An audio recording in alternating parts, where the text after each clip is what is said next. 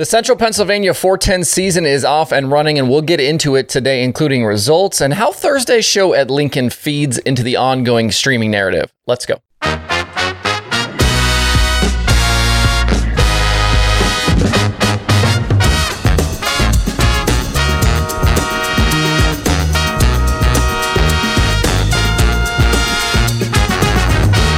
It's Friday, February 24th. I'm Justin Fiedler. This is Dirt Tracker Daily.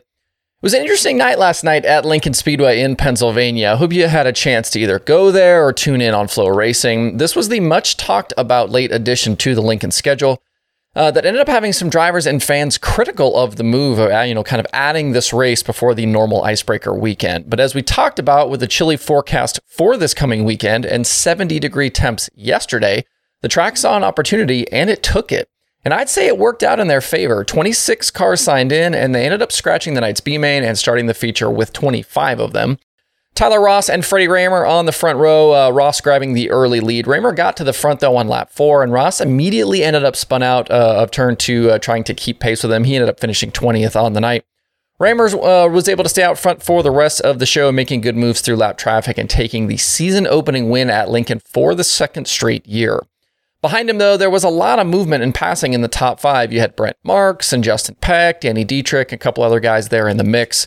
Peck got to second past halfway, but couldn't get close enough to Rahmer to make a move kind of through lap traffic, and he settled for that runner-up spot with Danny Dietrich in third, Devin Borden fourth, and Matt Campbell rounding out the top 5. Campbell back in that family-owned car again this season.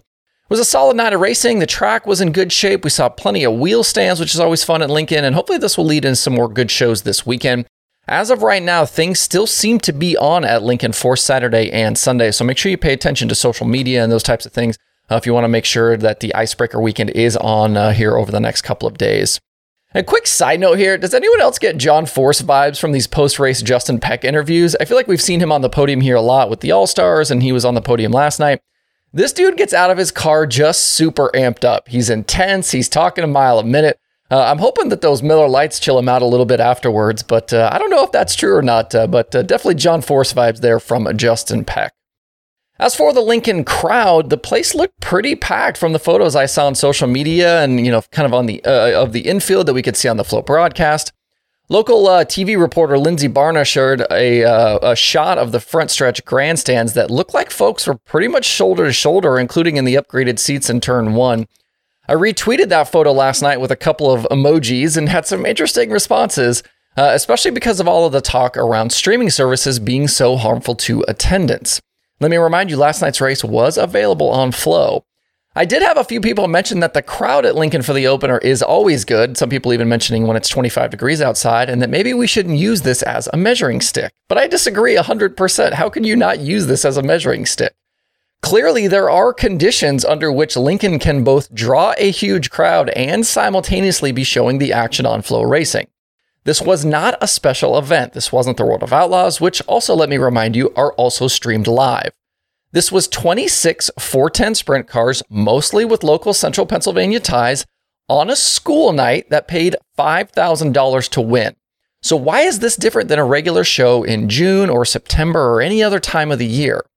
And I'll readily acknowledge that people, yes, have been stuck inside their houses all winter.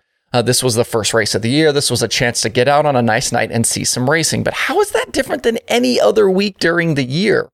The way I see it, streaming either affects attendance or it doesn't. Flow doesn't sit in a control room and decide which race nights to screw over certain racetracks.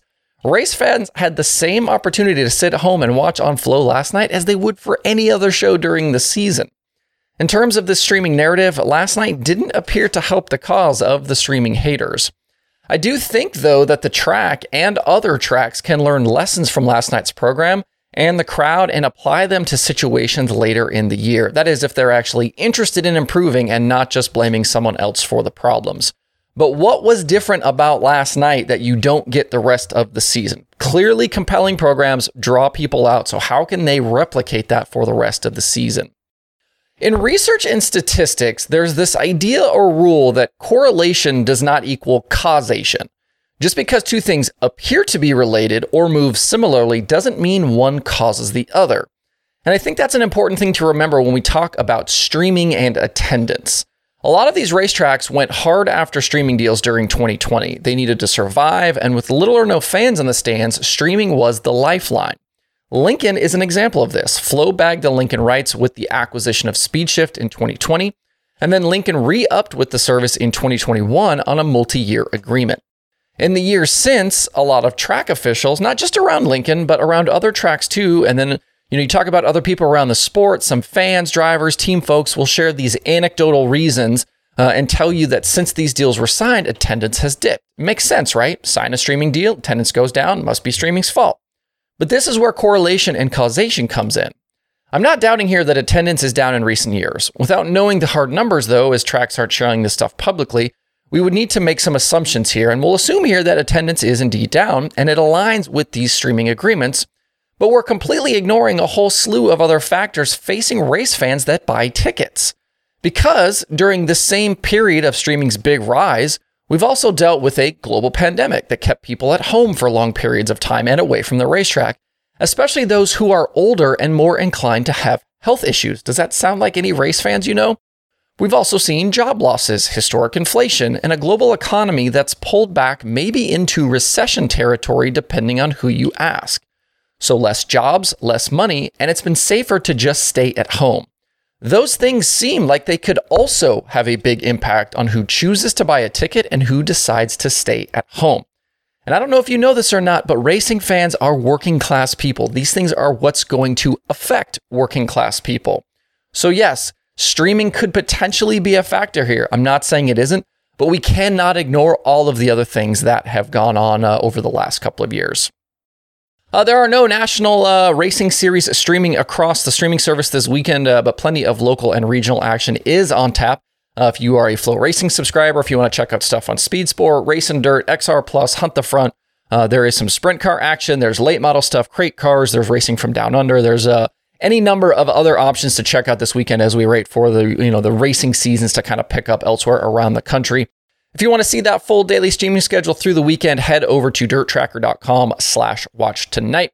Thanks everybody for tuning again all week. Certainly appreciate all of the support, all of you that subscribe, watch, comment, all of those things, and also do things like buy merch and Dirt Tracker Plus and be channel members. Love all of you guys. So enjoy the weekend out there. We'll be right back here on Monday for more Dirt Tracker Daily.